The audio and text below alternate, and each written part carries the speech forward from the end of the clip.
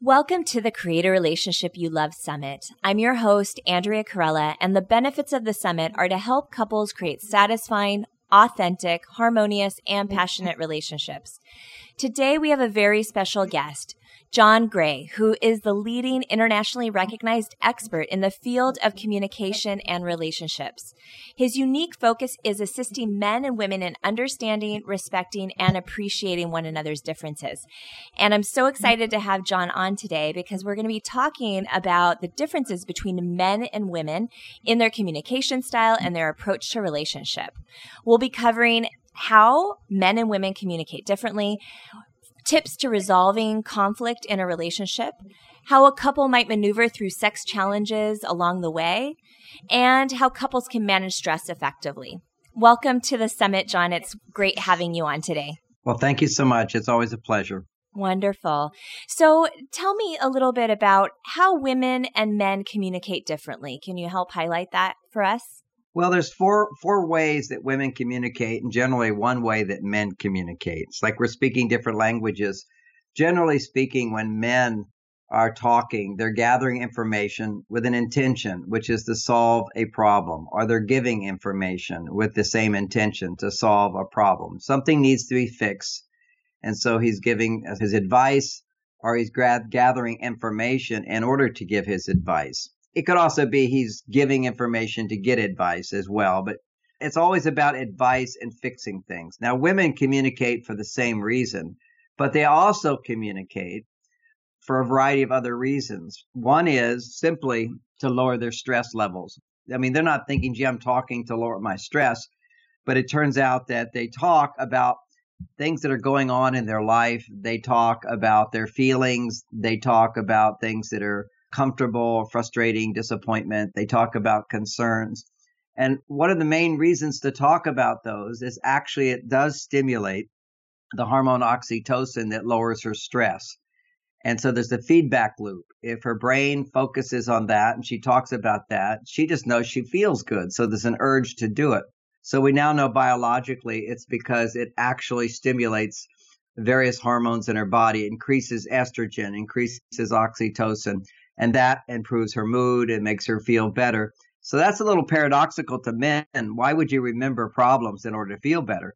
Because what happens with men is that we forget our problems temporarily in order to relax. That's the second reason women communicate, which is simply to talk about their feelings and what's going on in their life as a way of regulating stress.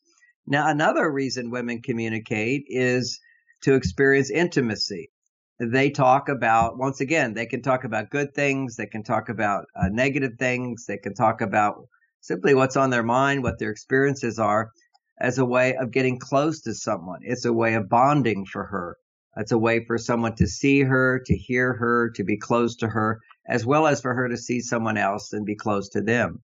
So intimacy. Now, do men have intimacy needs? Yes, they do, but communication isn't the primary way we fulfill our intimacy needs. For men, typically, we do things for someone and they appreciate what we do, and that's how we experience intimacy. We accomplish something and someone acknowledges what we've done, and that fulfills we feel closer to that person that has acknowledged us. The fourth reason women will communicate is quite often her mind is very, very busy and she wants to sort things out.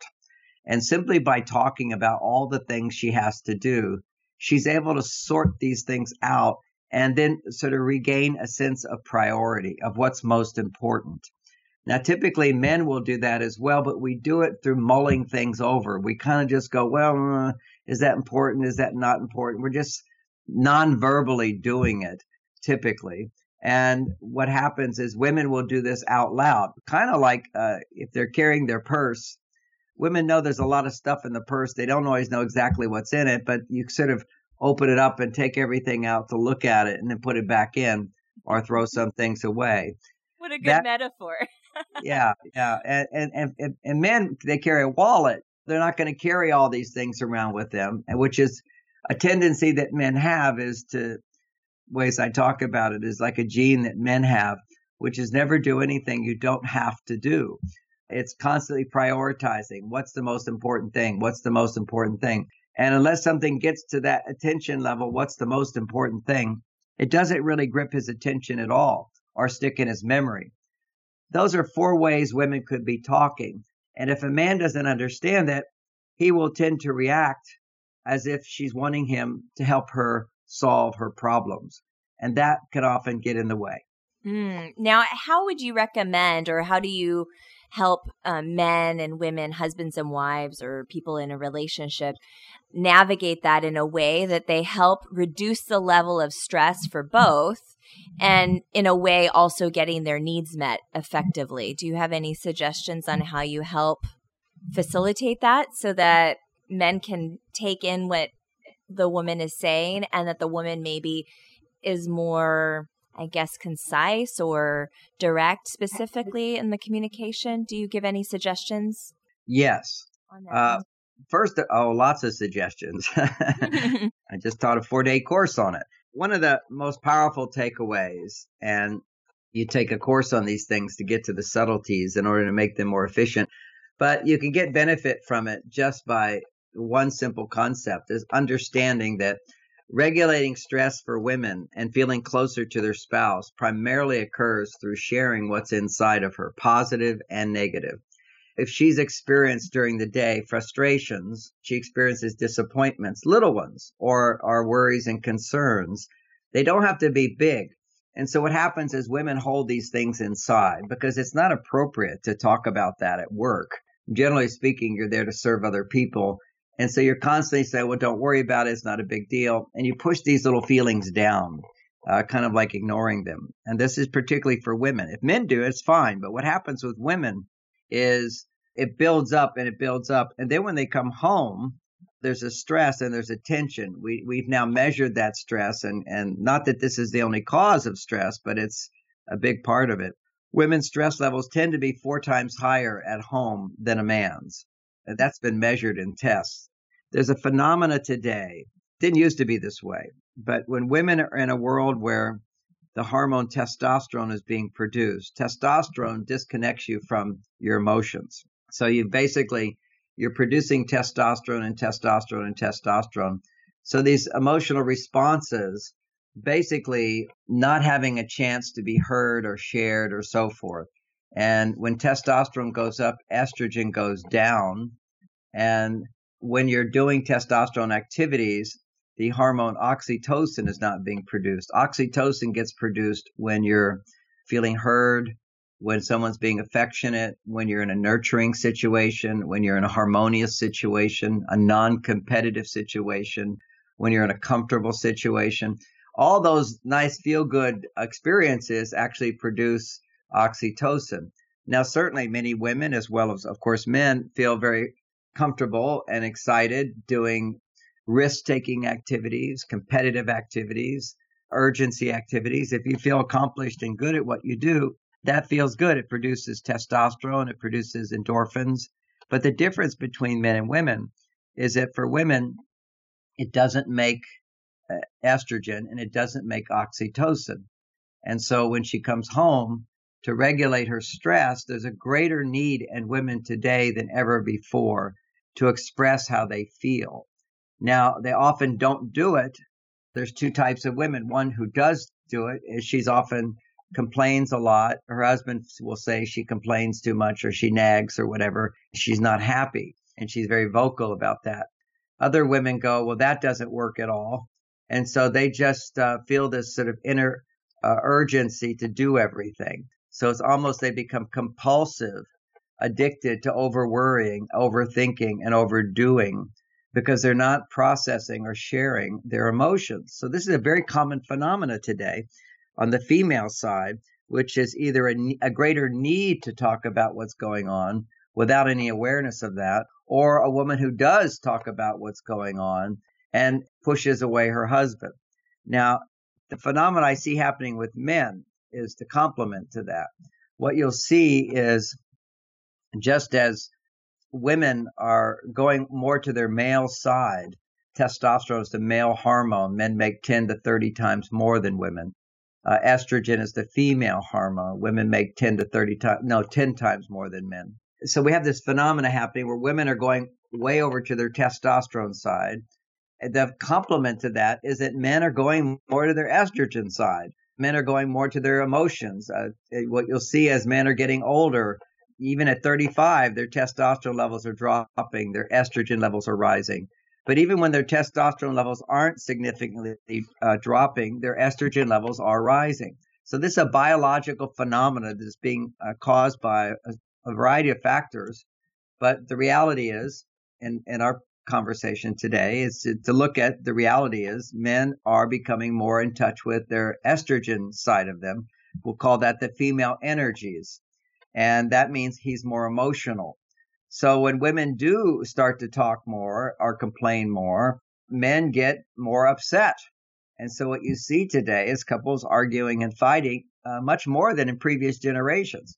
Now, the reason why men and women didn't fight as much in previous generations is that women knew that if you complained to a man, that they would get angry. So women basically didn't complain that much. They would not talk that much to men. That's sort of the new phenomena is women wanting to talk and experience greater intimacy, experience greater love and connection and harmony, as opposed to men and women living in two separate worlds, where you'll see still today in indigenous societies, they really are in two separate worlds. We've come closer and closer together. And as we come closer, women need to express their femininity more. Men need support to come back to their masculinity more. And the irony here is most people are not aware of this, but if a man simply listens and doesn't speak, it actually increases his masculinity. And women, of course, are trying to get men to talk and share their feelings and what's the matter. And it's actually a huge mistake to do. And women say, but I want to know what he's thinking and feeling. Well, actually, if you really analyze this, why you want to know what he's thinking and feeling for that group of women that try to get men to talk more. And then there's two groups of women there. One is they succeed in getting a man to talk more and they wish they hadn't. And then there's other women that are feeling he talks too much. Once you get him talking, they can talk way too much. And then you get the guy who's sort of the quiet guy, and he doesn't talk much. And the woman's very unhappy and stressed because he's not telling her what's going on. Well, that particular man, really what she wants to know is he loves her and he's not mad at her and everything's okay. The reason she feels that insecurity and that need for reassurance is she doesn't understand men. Is that the way a man who has a good amount of testosterone copes with stress is he has to rebuild his testosterone, and he does that by forgetting his problems. Literally, he has to disconnect from estrogen, which worries about things, and he has to disconnect and do something that will stimulate his testosterone in a stress-free way. So like when I'm solving problems at work, there's always the risk and danger of failure. And so I'm making testosterone and I'm using it up. But when he comes home, he needs to make testosterone, but not use it up. That's called replenishes his reserves of testosterone. And so he watches a football game, or he reads the news, or he reads an interesting book, or he has a little workshop and he tinkers. He has a hobby. These types of activities, which are non-stress activities, but occupy his mind, keeps him awake and alert, stimulates some dopamine, that creates more testosterone. So he replenishes his energy supply. And this is something that's very hard for women to immediately relate to because they don't require as much testosterone and they don't use up testosterone as quickly as men. So here's having understood all that, because so much of this is interpretation and understanding. All of our suffering in life ultimately comes from how we're interpreting situations. I mean, that really is it. Our mind creates most of our suffering or most of our joy based upon how we're interpreting it. If I come home and I'm just simply reading a magazine, and I'll give my wife always a hug and I love you and a brief how are you, just briefly, and then I'll ignore her for quite a while. I might watch the news or whatever. She understands John just needs his quiet time. She doesn't go into panic. Why isn't he telling me about his day or whatever? And then there'll be more of a time for us to talk and share. And I have an awareness that it's very important to always make sure women talk a lot more than men. And she knows she doesn't need to ask me a lot of questions if I'm not talkative. I have nothing I need to share. Yeah. So what Yeah. So one other, I know you were asking for a practical thing, and I just realized I can't give the practical insight until you know why it's legitimate and why it's necessary. Absolutely. Yeah. So the understanding is so important here. But the practical thing a woman can do is the two types of woman. The more traditional woman has a greater need to share, and she will share. The more a woman who's more on her masculine side will come home and feel too busy to share because she's in a work influence. In the work world, you're not allowed to talk about your feelings. And she sort of bought into that whole thing. So she comes home and she's just overwhelmed and works too hard. So in the case of overwhelmed, works all the time, worries all the time, too busy to talk, she has to practice a discipline to say, I need to at least take 10 minutes to download my day to my partner. And when I do it, I need to simply say, look, I just want to connect with you. Please, you don't have to say anything. You don't have to do anything. You don't have to fix anything. I'm just going to tell you about the ups and downs of my day. And the woman who tends to be unhappy and express her unhappiness and what a man would call nagging or complaining, she needs to tell him, I just want to talk about what's going on in my day. You don't have to fix anything. You don't have to do anything about it. You don't have to say anything. Just listen for 10 minutes and I'll feel so much happier. In both cases, you may secretly want him to change and do more and help you more. This is not the time to ask for that. This is the time simply to create intimacy and lower your stress. Ironically, if a woman shares her thoughts and feelings with a man about what's bothering her, with the intention that he will now solve the problem by doing something differently, not only does he dramatically resist hearing what she has to say, but she actually doesn't produce the oxytocin and estrogen necessary to lower her stress. It's like a no-win situation is to share your feelings when you're upset with your partner. But it is a win-win situation to share the feelings that have nothing to do with him. That way you can be sure that you're not doing this to get him to change. And then that leads you to, well, if I can't complain and I can't nag and I'll have to do it all myself. So there you got the picture of where women are. Then what's the alternative? How do I get him to to give me help? And that's called another whole subject, which is how to ask what you want without pushing a man away. Mm. And that's an important skill for us to explore on how to do that, to get through. And the first step is that anybody, whether you're a man or woman, if you love someone, loving someone is accepting them the way they are. Women, particularly with estrogen and oxytocin at much higher levels, are much more in tune with the emotions of love. Testosterone is not an emotion of love. Testosterone is, if you're going to kill somebody, your testosterone levels have to go to war, so to speak. You have to disconnect from all of your personal feelings towards someone or humans. And so it disconnects you from emotions, basically. And emotions lead us into the world of empathy. But without emotions, we have no empathy. And testosterone turns down emotions, turns down empathy. If you want someone to do something, you have to love them. And women have the estrogen and the oxytocin. They're the mothers. They make babies. They nurture babies. They all these hormones, female hormones, increase when you hold a baby. And what do you do when you have a baby? What you're doing is you're giving unconditional love. You're embracing a little being just the way they are. You're not asking them to be more than who they are. So the ultimate aspect of love is to embrace someone as they are. And so when you're asking a man to do something different, to change in some way, he will hear that as a non-loving message because it is a non-loving message. Even if you want to improve them, love is unconditional and embraces. And if it's conditional, love has both sides, conditional and unconditional. But love is to see what's good about someone. If you're telling a man what he's doing is wrong, or he should do it different, or he's not good enough, or he's upsetting you, or he didn't do that, or he forgot that, and you're upset, if you're upset with him, what message does he get? Well, clearly, I'll ask you, if you're upset with a guy, disappointed with a guy, frustrated with a guy, not trusting a guy, complaining about a guy, what message is he getting? That he's not good enough, that he's unworthy, that he's a disappointment, that he failed in some way. Exactly. Shameful in some way. Yeah, all those things are there, whether he's aware of it or not. And all he knows is his defenses go up. and his testosterone goes up and his ability to empathize goes down. We just have to look at the biology here. If you put your finger into fire and it burns, don't we want to not put our finger into fire?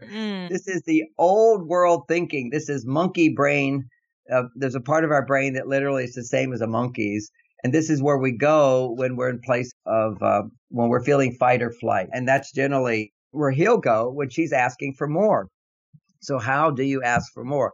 The first aspect of this is to make sure that you're feeling your partner is good enough. You have to communicate that. That's being happy. You don't have to say, I feel you're good enough. You can just simply be happy to see him. It can be that you're appreciating all that he offers you in your life, that you feel your life is better because of him. While you're feeling that, then you can ask for more in small increments and then train him with big rewards. So he starts to learn that when he starts to do a little bit more than his father did, there's actually a big reward. And just because he's being asked to do more than his father was asked to do, it doesn't mean he's doing a bad job, and it doesn't mean you're being overly needy. Because men are programmed. We all have massive amounts of programming from our childhood. And this is why there's therapy to try to undo those programs and so forth. From my point of view, I'm a therapist. I help people do that. But at the same time, you can bypass a lot of that just by being in the front part of your brain, which is the human part of the brain, which is uniquely human DNA. No other animals have it. And self-reflect. And self-reflect and go, okay, I've got this automatic reaction to be demanding or to be critical or to get defensive on the man's part. He gets defensive, resistant, and so forth. These are these automatic reactions inside of me. Now, do I want to listen? Do I want to act out based upon those reactions, or do I want to do something different? Because we really do have the ability to choose beyond that. We can't choose our automatic reactions. We do have these automatic reactions, just like a reflex. When the doctor would hit below your knee and see that your body reflexes. Just as you poke somebody with a needle, they're going to feel pain. These are automatic reflexes that we all have to be aware of. They're not necessarily going to change that much. Some of our childhood reflexes of how we interpret things over time will change. One, by looking at them in therapy and going into finding our interpretations and consciously changing those. That's good work. But also, what does the same thing is right now in present time to recognize what I'm saying and doing doesn't work. So why do I keep doing it? Because we do have choice in what we say. We don't always have choice in what we feel inside, but because that's a feeling reaction, automatic interpretations that we can now just sort of witness and go, is that really true? Is this going to be helpful? So much of my work is to say, is it really going to work to complain to your husband? It just doesn't work. So what do? You don't do it. Instead, you feel this pressure to do it. Some women say, I can't hold myself back. You go and you talk to another woman, and you talk to somebody that you're not upset with. And when you talk to him on a regular basis, talk about things that are not within his realm of control, like things at your work, things at your office, things in the neighborhood, things in the environment, things that are bothering you that are not including him. This starts to create a new relationship between men and women where men actually listen to the emotions and feelings of a woman. Otherwise, men typically, we really don't connect with the emotion. As soon as you have emotion, we go into a surge of testosterone that disconnects from empathy and starts analyzing what you're saying to prioritize, to fix, or dismiss. These are just automatic reactions. And so when my wife starts to talk, I'm going to basically put that part of me to the side. I'm very much aware of it, but I put it to the side, and I realize she needs to be heard 10 times more than I can imagine. 10 times more than I can even imagine. That's what men have to get. We know how much we want to be heard at times, whether you're the quiet type or the talkative type. 10 times more is what she needs, and in order to produce these hormones. Because when you speak about something that's not a solution to a problem, then the hormone estrogen and oxytocin increase. And that is not productive for men today. We already have too much estrogen. We already have too much oxytocin. And when that meter goes a little too high in men, then suddenly men think they need to talk and they need to get it out. And now we've got these willing women who naively or uneducatedly think, oh, if he just talks and gets it out, he'll feel better. No, he ends up becoming overly estrogen, overly oxytocin, overly feminized. And he loses touch with his ability to feel confident, motivated, strong, grounded, and so forth in his masculinity. Yes, it's also important for men and women to understand how they can respect and appreciate one another through those moments or just periodically in the relationship. Could you share with us a little bit more on how men and women can respect and appreciate one another better to improve their bond, improve their friendship, improve their communication and connect one another? Yes. The words respect and appreciate, I'm glad you're bringing those up. I'm going to do kind of like look at that with a microscope. I feel that is of great value when we're trying to discern what's most important to my partner. If you look under the definition of respect, it means to esteem, to appreciate, to honor. Now, to me, if you look under the definition of appreciate, it means to value and to respect. Okay, so in our society, we don't really differentiate between those two words, but there is a big difference. Certainly to respect or to appreciate is to esteem, okay, that I hold you up. I don't put you down. But to appreciate means to acknowledge what somebody did for you, a quality, or it could be a quality that person has that you have found to be beneficial to you or to others.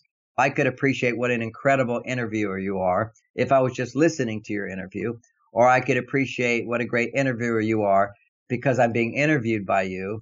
I can also appreciate how beautiful you are as I'm looking at your picture right now. All those things I can value, esteem, and appreciate. It's like the joy it brings me because I'm sitting here alone in my office looking at your picture. Your eyes are beautiful. And so it brings joy to me. This is what women don't understand is that beauty is pure femininity and it brightens a man's day. Really don't look at other guys as beautiful or get any of that from them. I don't look at guys maybe a few movie stars and go, wow, that's really a beautiful guy. Right. But generally, we don't look for that from men. So appreciation is a response to what someone does for you. Okay, so that's clear. Respect is not your response of what someone does for you. Respect is an attitude that says, I want to do for you. Like, for example, you would not be interrupting me when I'm talking. You do that very nicely. So you're respecting me. When I go in my car, if there's a person wanting to get onto the highway, but I have the right of way, they respect that I have the right of way. It's not like every time you make a decision, well, gee, who's that person? Do I appreciate them? And I'm going to let them get in front of me, or do I get in front of them? No, there's basically laws and there's rules of engagement in life based upon wisdom, we'll put it that way, which is that you respect someone. When they were little and they were needing more, waking me up in the middle of the night, I would respect my wife knowing that she was also tired, and I'd respect that child which needed someone to come and hold them. And I would go hold my baby until she went back to sleep. So I'm honoring them by respecting their needs above my own. And that's what you do when you honor someone. You put them above yourself, or at least equal to yourself, instead of less than yourself. So certainly these two qualities bleed over.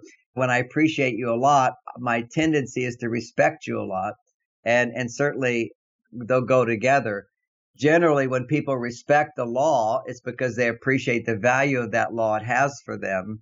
Or when they respect someone's need, it's because they see that that's a legitimate need, so they value that need. So I made those 2 points because they're very, very important. And somebody can say, I think that it's important to know what we're defining. So yes, I'm glad you did that. Because there's all these books that say men need respect. Well, actually, women need respect way more than men. Okay, I want to say this again. Women need respect way more than men. And not that men don't need respect, but we're looking at a scale of how important one is to the other. Look at all of the dynamics of romance. Romance is when a man opens the door for the woman. What is he doing there? He's honoring her. He's not saying, gee, you did such a great job for me today. I'm paying you back. He's saying, I care for you. I respect you. I'm going to do this for you. You have a need to feel that you don't have to do it all. And by the way, that's why you open the door. That's why you do little things. That's why you plan things for women, is that women, even in history, but even now, they're so busy doing for other people. Romance is saying, you do so much for other people. Let me do tonight all for you so you can fully relax. I'm here for you. Yes, and definitely. And I was thinking about a man opening a door for a woman. I think it's equally important for a woman to appreciate that gesture. Yes, that's the whole taking point. The time to do that, because if it's just, it's expected and not appreciated, then that's going to break that cycle. So I think that balance of the two is both of those parts are really important. That's the point of what I'm saying. You hit it right on the nail, which is not take for granted. Well, he's a guy, he's supposed to do that. No, he does that, and that's his role. It's kind of like a little dance step that we do to create romance. And why am I bringing up romance? Because romance is where helps women come back to the joyful feminine side of them, the relaxed feminine side of them, the graceful feminine side of them, the beautiful feminine side of them. And it puts men in the role of hero, the man who saves the day, the man who's doing something to make her happy. And she's responding by saying, I am happy by what you just did. And this sets in what you just described is, well, first of all, let me say that let me say this. This is what Bernie says all the time. And let me say this, which is the appreciation that a woman has for a man. What he does is the number one source of love for men. Okay, and when men respect women, that means to be considerate of her needs and then follow through based upon her needs, to include her, whatever her as a part of the process, so that she's not ignored, left out, minimized, invalidated. To respect someone is to provide all of that. And whereas to appreciate someone is to be acknowledging of what they do for you, that they make a difference in your life. And it's really hard for a man to feel appreciated when you're complaining about him, or when you're being critical of him, or if you're lovingly telling him how to do something and giving unsolicited advice. How is he supposed to feel? He doesn't feel, I'll put it that way, valued and appreciated at those moments. So now let's look at those two words, respect and appreciation, and realize what hormone gets produced when appreciation is expressed. When you acknowledge and appreciate what someone does for you, how they contribute to your life, what's happening is testosterone levels in that person go up. And testosterone is the most important hormone for men. And when you respect someone, when you honor them, when you're considerate of them, when you're caring of them, when they're inclusive of them, when you see them, hear them, touch them in a way that they would like to be seen, heard, and touched, when you do that, whether you do it to a man or a woman, what goes up is estrogen and oxytocin. Estrogen basically says, I can depend on you. So when I'm on vacation with my family, I'll give you an example, practical example. When I travel a lot teaching Mars Venus seminars, and I mean all around the world. This year I've been to Iran, Kuwait, Russia. I go China, Middle East, Malaysia and Australia, all over the place. I'm doing this. People love this. Yeah, everywhere. It's amazing. Congratulations for all that you've done. Thank you. So when that's happening, I'm treated like a celebrity. And so when I arrive, someone's there to pick me up in a limousine, and they carry my bags and they bring me to my room and all this stuff. And I'm like a pretty girl, and everybody wants to see me and do things for me and whatever. My estrogen goes up. Now, certainly some testosterone goes up, because a part of me as a male is going, well, I earned this. Okay. And I do earn it by working hard. But there's this place where it does, if I'm not careful, I can start getting overly emotional, like you see with a lot of celebrities and movie stars, where they become demanding, things aren't good enough. They have these outbursts of anger and so forth, and as opposed to being able to gracefully appreciate all that people are doing for me. It's like they should do that for me. Well, I'm a superstar. I'm a celebrity. You should treat me that way. And while that's very clear, we can see that with celebrities. And what we see is that husband and wife, ultimately, they're the people you love the most. They're like celebrities, and they're the people we take for granted the most. Men, after a while, stop doing all those little things we did in the beginning to impress her, to show her our best side, which honor her. And women, likewise, will start taking for granted all the things he does. Well, he's my husband, he should do that. And well, he's a guy, he's supposed to do that. And then you start focusing on what you're not getting instead of rejoicing in what you are getting. And I'm curious because I think that this ties in with sex and intimacy and emotional connection. What are some tips and suggestions for men to feed or fill the bank account in the foreplay process for their woman leading up to sex? And also, what are some things that women can do in the foreplay period to really build up their man in the process, to really nurture the relationship, ultimately to have better chemistry, better connection, better emotional bond with their partner sexually and intimately? As I've written whole books on these subjects, Mars Venus in the bedroom has got this one aspect of this, which is I made it a separate book because there is something called skill in the bedroom, okay, and that's sex education, and most men don't have it, and many women don't have it. Half of the women in America are have never had an orgasm. Many married women, after a while, lose interest in sex. Very soon, for many, it's not that interesting. And ultimately, if you want to keep the passion alive, and I speak from experience, I've been married now 30 years to my wife, and I can say that a week ago I had the best sex of my life. So that's how it gets. It gets better and better. If you have sexual skills is one thing. I'll talk briefly about that. But number one is behavioral skills that we've been talking about. When a man feels appreciated in a relationship, and when a woman feels respected, and what does that mean when she feels heard, understood, and all these things that help lower her stress? And when a man feels appreciated and he's getting enough space, he's not needy and dependent because she creates that space. Now, the problem, again, you get these more conscious men. I've just written a whole book called Conscious Men. And what is a conscious man? The benefits of being a conscious man for women, but also the new challenges that women face when they're with these men. As I mentioned, I focused on one today, which is that they're more emotional and they have higher estrogen levels. And so they lose their libido for their partner faster. They often can easily become addicted to online pornography, which now reduces their testosterone levels even more in their relationship. Here's one of the paradoxes that I feel everybody needs to know is that I talk to men who aren't having sex with their wives, and I say, "What? You don't feel sexual anymore?" He goes, "No, I get turned on by other women, but just not my wife." And the reason for that, and we have to understand that, is when you marry someone, you feel more loving, and so you're going to have higher estrogen levels and oxytocin levels because you feel more loving. And estrogen and oxytocin will lower your testosterone, and testosterone is linked to a man's libido. If you love your wife, you're in that place of relationship that can happen for some people, after just moving in a few years into that. For some people, it's around 6, 7 years, something like that. You just feel so comfortable with your partner. You know them. It's a peaceful thing for you. But those hormones are being produced in a man. That means his love for her is increased. His estrogen and oxytocin tend to come up around her. So his testosterone goes down.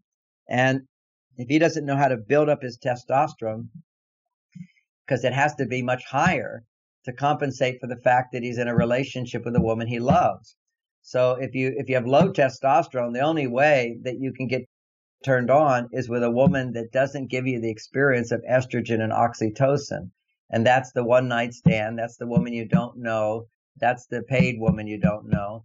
Or that's the online fantasy woman and pornography. And the problem with that is I've written a whole book on how that changes your brain. That's a book called Staying Focused in a Hyper World, hyperstimulation. Literally, when you're having sex with a fantasy person, it gives you the experience of like taking heroin. They've done brain scans to see that it lights up the same part of the brain as heroin. And that decreases and diminishes your ability to appreciate and be turned on to your partner, which is not a good thing. So you want to keep the sexual experience, this very positive experience. In short, I'll quote a woman that just took my seminar. She said, well, I think my husband finally got it. One part of my talk is emphasizing the importance of foreplay, and that the more women are stressed, the longer they need to get to the place. For most women, the longer they need stimulation in order to get to the place where they can climax and experience maximum fulfillment. And another aspect of it is no matter what you do, on some nights she's not going to experience climax because her hormones aren't in the place to do it.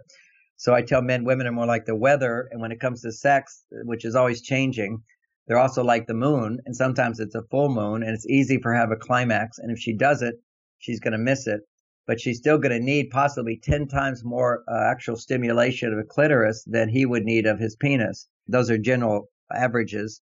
And so what that means is, even with that knowledge, that means you go slow, men, and you give her lots more stimulation before you come. It's basically women first, ladies first.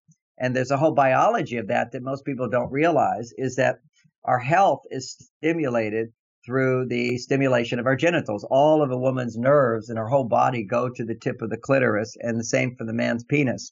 And women, if they need that lot of blood flow down there for stimulation to actually feel good. So it starts up in the head and slowly goes down south. You got to take the time to get there. There's foreplay skills. Then once she's stimulated, it's hard for her to get stimulated if he's always overstimulated. You know, guys are like really into it, going fast, and she's connecting with him and not feeling her own body. What I suggest is something called polarity sex, where men sort of and women just sort of connect as couples naturally do, kissing and hugging. He's getting really turned on. She might be getting equally turned on, and she can get turned on in her heart and in her brain, but not yet down south. That's the confusing thing, because men are always turned on down south when they're getting aroused. So there's a big difference. And so she's like breathing heavy and excited, but still hasn't gotten all the way down to the clitoris. It takes a while for that to happen for most women, particularly once they've known somebody for a while and all those other hormones have set in. Step one is 5 or 10 minutes of foreplay and kissing and touching and whatever, but he doesn't have a climax. He makes sure that he doesn't have a climax. Then another 5 or 10 minutes, maybe even 15 minutes of just him focusing on her and her not focusing on him at all. And then he gives her a climax. Then they have intercourse, and he has a climax inside of her. Now, it's not to say he couldn't start out with intercourse. Sometimes you just put on some lubrication and start out with intercourse because that's what he'd like. He just has to make sure he has some manners there, respects her, and he doesn't come before her. Because when a man comes, he loses all his interest. When a woman comes, she's still interested. So that's one aspect of why women should come first. Second is, after a woman actually has a climax, the vulva, the vagina, will expand and then contract much, much more. There's many reasons for that. But when it contracts more, then when he inserts the penis, she will get way more stimulation, and he will get way more stimulation. And she will experience, in a sense, a double orgasm, because when he climaxes, she experiences in her body his orgasm. Just like men feel turned on by women, when a man has an orgasm in her, after she's had an orgasm, she will have the biggest orgasm. So it's a different orgasm. It's going to be fully emotional in her heart. Now, this is like, it's simple. The bottom line of that is ladies come first, but not always, because sometimes you need to do quickies. If she's not in the mood, he's in the mood, then you just establish this is a quickie, so she doesn't need a lot of foreplay. But the danger of quickies is, that's all you have, men lose attraction for the woman, because men need to feel that bond that he provided a climax with her at least once a month. This is like very, very important that couples need to know this. This is the basic bond between men and women today. Modern relationships are based upon sexual attraction and emotional fulfillment. So outside the bedroom, there must be emotional fulfillment for sexuality to be sustained. But inside the bedroom, there must be this sexual bond that occurs. Otherwise, the emotional fulfillment outside the bedroom becomes depleted. The third thing is we are all being inundated in the environment by toxicity. And simply, if you do all the good behavior and all the good stuff in the bedroom, we also have this phenomena outside, which is called xenoestrogens. And you have to bring this into the subject. I've written whole books on this, but the xenoestrogens, they plant into a man's body as if it's real estrogen. This is pesticides. This is GMOs. This is This is Pollution in the plastic. air. Pollution in the air, and it's plastics.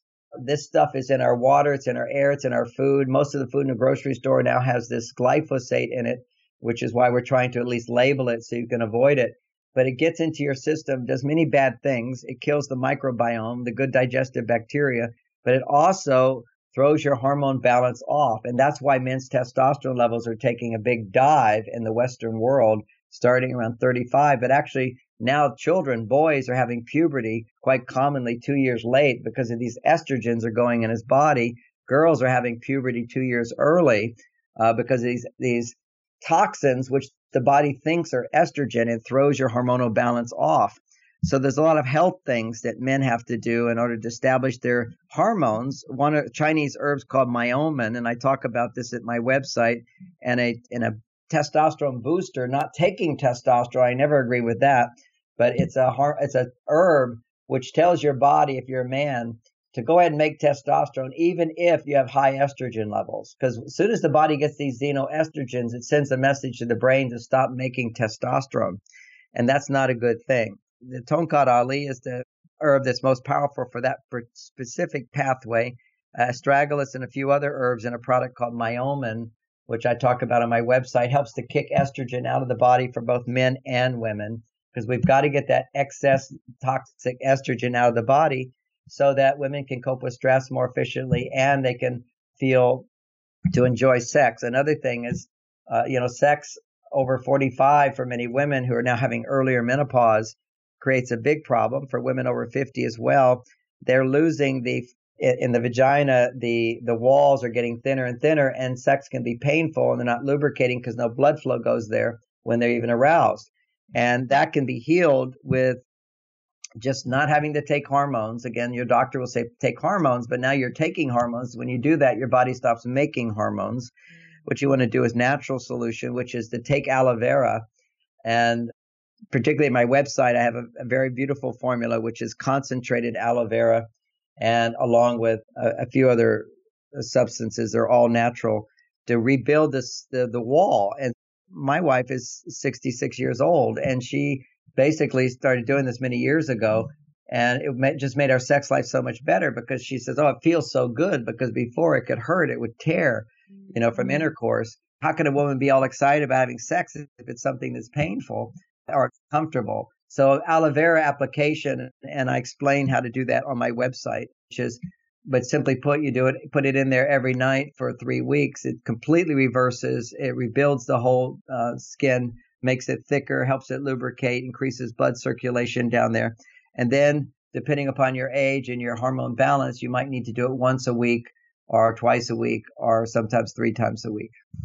Great. Yes. A lot of times the metaphor I use is that women are like Volkswagens and men are like Ferraris. And so it's important that we warm up the Volkswagen so it's primed, and then the Ferrari's fast and furious. So we being able to find this harmony between women's sexual needs and men's sexual needs is really important, and how you highlighted that's great. So I just tried to look at some of the major points. I could see some people going, well, wait a second, you left out this, you left out that. Well, we only have a limited amount of time, but those are even just to get men to slow down and recognize that women's bodies are different.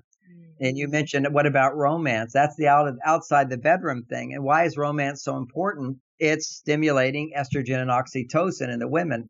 Romance is not for the man. Romance is for the woman. But in being successful in providing what she needs, it's then for the man, because he feels like superstar. Just as when she has orgasm, it literally boosts his testosterone level from beta male to alpha male. If we found that with monkeys, you can see this very clearly. The part of our brain that's just like monkeys regulates all of this. If a monkey is the alpha and the alpha dies, if the monkey's the alpha, his testosterone levels double. And as soon as he dies, another beta monkey who has low testosterone will actually be put in the role of alpha. His testosterone levels will double. So the environment that a man's in has a huge impact at his work. So if he's not the CEO of the company, and even when you're the CEO of the company, you're comparing yourself to the other big alphas in the world today. It's very hard to be an alpha male today. You become a beta, which is low testosterone, and it's happening more and more as we see the separation between the 0.0001% and the rest of us. But when a man is able to provide orgasm for his wife at least once a month, he is alpha. Now, it doesn't mean you just have sex once a month, but you have sex as much as you both want to have sex. And there's different ways. You can have quickies. You can have healthy home cooked sex. You can have gourmet sex. Gourmet sex is sex after an amazing romantic evening where you do something special. But healthy home cooked sex really only takes generally 30 minutes for couples, doing that polarity thing I talked about. And then there's quickie sex, which can take 5 minutes, just if he's having surges of testosterone and it needs to be relieved. But you need to make sure there's a balance of all those things to have a great sex life. And there's lots of room for other things. If you don't have a great sex life, then that creates all kinds of problems. So we want to make sure sex is great, but we also want to make sure outside the bedroom is great so you can stay attracted to your partner. Absolutely. Great. And do we have time for just one last question? Yes. Okay. So I was thinking about stress. I know your book is about stress and technology and work and how all these things can impact us and internally and then ultimately spill over into our relationship. So can you share with us some tips on how to manage stress effectively, both for men and women, so we manage some of these things that can pull us away from one another or damage our relationship in some way? I have been focusing on that, answering that question throughout the whole interview, so I will summarize. Is that what lowers stress for women is activities that stimulate estrogen and oxytocin. And what stimulates estrogen and oxytocin is relationships, loving, cooperative, nurturing, mutually supportive, reciprocal relationships. And if you're looking for a man as your primary source of it, you're not going to get it. Men are dessert. They can only provide the extra to bring you to a higher level of fulfillment. And if you're looking to him for the whole meal, he will not be able to give it to you, and he'll give less and less. So you have to have activities that you do during the day. Now, my daughter, Lauren Gray, teaches classes on this, online classes. People can check that out at marsvenus.com and lots of blogs on this. But she talks about the importance of women getting me time. Me time is where you rebuild your hormones, but you can't get to me time. That means do things that just for you. When you do things that are just for you, your hormones come back into balance. But women, when they're out of balance, you'll see the number one symptom is you're doing everything for other people and nothing for you. And that's very hard to do. I have tremendous empathy for that. It's like lifting up a heavy weight in the gym. You have to make a concerted, deliberate effort that I need to do something for me to balance off all of my you time. You time is doing things for others. But men can go from you time to me time. We're set up to do that and then go to we time. Women are set up to go from you time to we time, then to me time, because it's only in we time that you can produce enough oxytocin to relax. Then you can go to me time, which rebuilds the testosterone in women that they depleted in all of their you time. So that, in simple terms, that's her more elaborate theory and helps people understand how to create all those different hormones. And at different times of the month, if you're cycling, your hormones are changing, and therefore you need more we time at one point, you need more you time at another point, you need more me time basically at another point. So like building up to your period is me time, building up to ovulation is we time, and in between is you time. And that cycle goes on every day in a sense psychologically, but in terms of periods of the month, there's really emphasis based upon what your hormones are doing. So women have to create this time to do things for themselves. Anything you do that you love to do and you're not in a hurry will rebuild your hormones that allow you to regulate stress. For men, it's a matter of working hard and then resting, taking at least 30 minutes, if not an hour or more, to completely let go of all responsibilities and be happy. Whatever makes you happy, as long as it's not, pornography or something that's overstimulating you, is going to, while you're relaxing your muscles, will rebuild your testosterone so that you're coping with stress effectively. Now, if you don't use up your testosterone, then relaxing doesn't rebuild it. So you've got to use it up during the day. You got to work hard. Then you've got to rest hard, so to speak. And then you're ready to get into we time, which is where a man's maximum fulfillment comes, where he interacts with a woman and his family, and they're fulfilled by him. So those are some tips on that. And I just want to toss in one other idea here. As people go to my website, they'll see I have a whole store, like a health food store of supplements with videos explaining what these things do and why you might want to use them. But the one I've looked for years, for 15 years, I looked for what is it that helps women make, what supplement helps make oxytocin. And ironically, when I finally found the research showing it, it was in rats, but at least it was something. It turns out that lithium orotate, or lithium, the mineral, in rats would produce oxytocin. And that was a big breakthrough because I've seen for 15 years that lithium orotate, low dose lithium orotate, which has no side effects, is not prescribed, it's over the counter, but generally you can only find it online, is lithium orotate produces oxytocin in women. And it's what it's known for is it calms the brain. Whether you're a man or woman, particularly men today, because we get so emotional because our estrogen levels are higher. I always know when my estrogen levels are too high is when my wife says or does something and I'm thinking about it after that I don't like, it's just frustrating or whatever. She might be disapproving of me or not being happy with something I said or did or looking at me a certain way. And normally I brush it off. I love the woman. But sometimes it will repeat in my mind, like, why'd she say that? Why'd she say that? That was annoying to me. Whenever your mind repeats on something, that looping pretty much gets dissolved if you take low dose lithium orotate. Now, if you have depression, and 1 out of 4 women in America are taking antidepressants, that means they're depressed. This is horrible. This is crazy. This is like never before. This is what we're seeing today. And certainly we're talking about marriage and relationships and sex drive. Taking antidepressants definitely kills your sex drive. But already, happiness is the foundation of a great sex life. And if you're not happy, my gosh, how can a man ever feel successful that he's being valued and appreciated? That's his big measure of it. Is she happy today? Then I succeeded. If she's not happy, I didn't succeed. And that's a little neurosis of men. When my wife's not happy, I don't beat myself up. I just try to help her. But I don't feel like it's my fault. I understand women are always going through more stress than men and they're cycling all the time and so forth. So how can I be helpful and supportive to her? That's the insight and the wisdom that comes in long-time marriage and what I try to teach people so they can be happy in their relationships. But the key here is that lithium orotate is deficient in women and men today. The more emotional we are, or the more we eat carbohydrates to avoid our emotions. Carbohydrates deplete your brain of lithium, which is necessary to facilitate a lot of stuff in the brain. It facilitates the absorption of calcium and magnesium into the cells of the brain. And magnesium relaxes the cells. And without lithium, your cells don't relax. And so you get overly excited. And that produces something called glutamic acid, which causes your stress levels to just shoot up. Lithium is just such a natural thing. It used to be in all of our foods and more so in beets. Ironically, beets have sugar. So if you're ever going to be eating sugar, you need to make sure you're getting enough lithium. And our diets don't give it to us anymore. So just a couple of milligrams, that's all it takes. We're talking about the tiniest amount of lithium, but not lithium carbonate, which is what psychiatrists prescribe, but lithium orotate, which is over the counter. And ironically, now more of the naturopathic doctors are all recommending it for everybody. Buck Foundation says it's a preventative for Alzheimer's. Times did an article just saying everybody should be taking it. But in El Paso, Texas, where the water naturally has high lithium levels, if you look in the phone book, there's hardly any marriage counselors. That's hilarious.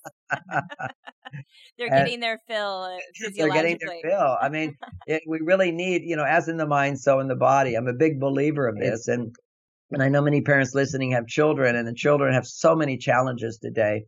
And I just have to briefly say it because my most recent book, one of my most recent books is Staying Focused in a Hyper World, Natural Solutions for ADHD, Memory, and Brain Performance. And that's not just for kids, but for people of all ages. ADD type symptoms for women is that sense of overwhelm with too much to do. And it's the lack of interest in relationships for men. They sort of lose that spark of being interested in their partner. And the only thing that creates interest is either TV, sports, or their work. And these are symptoms of ADHD type phenomena in the brain. Rather than calling it ADHD, I call it inhibited dopamine function. And our children have it too, more and more. 1 out of 5 boys with ADHD diagnosis, and most of them are taking drugs, which are dangerous to the brain, and most doctors are not taught how dangerous they are. I had to do a lot of research to actually find hardcore research from Harvard University showing that these ADHD drugs cause injury to the child's brain. And then I show all of the research that shows the natural alternatives that have no side effects, that are not drugs, that are not methamphetamines like Adderall and Ritalin, or cocaine. They're the same as low-dose methamphetamines or low-dose cocaine. You should not be taking these things. Definitely a child should not be taking these things. It injures the brain and the brain development. But things like vitamin C, grapeseed extract, omega-3s, L-carnitine, lithium orotate definitely calms down the active kids without suppression, without side effects. These are things that parents need to be aware of, and unfortunately, they're not aware of it, and their doctors are not aware of it. It's just not in their education. So I wrote a whole book on it, and it's the only book I've written that has tons of references because we're talking science here, and so people like to have all the references, and they're there, over 70 pages of references proving these ideas. That's great. Well, wonderful, John. It's been wonderful having you on today. And I know that you have a special free gift for our audience. Can you share what that is and how they can access it at marsvenus.com? Yes. If they just go to marsvenus.com, right at the top of the page, you can opt into my newsletter. But you can also, by opting in or not opting into the newsletter, you just put in your email and we send you a PDF version of my most popular book in the last year, which is Staying Focused in a Hyper World. I will mention that there is a newer book that just came out. I'm not giving that away for free yet. It's at Amazon or Barnes & Noble or in bookstores. It's called Conscious Men, which is the Mastering the Man Code for Better Relationships. Wonderful. And it's a book for men to understand our new challenges, but it's also for women to understand men and their new challenges. And every chapter has a section just for women to understand men and how you can bring out the best in men and interpret them correctly. Sounds great. Well, wonderful. I've really enjoyed this conversation with you today. Thank you for coming on. A real pleasure. Thank you. Wonderful. I'm your host, Andrea Corella with True Potential Counseling. And just to recap what we covered on today's show with John Gray, how men and women communicate differently and how to maneuver through those conversations most effectively, how to resolve conflict, and how to be able to respect and appreciate your partner more, how to maneuver through some of the sex challenges that men and women face, and how to manage stress most effectively in your day-to-day life. Stay tuned for tomorrow. We have another incredible interviewee that's coming on to the Create a Relationship You Love Summit series. I can't wait to connect with you tomorrow, so definitely check your inbox. Have a great day. Bye-bye.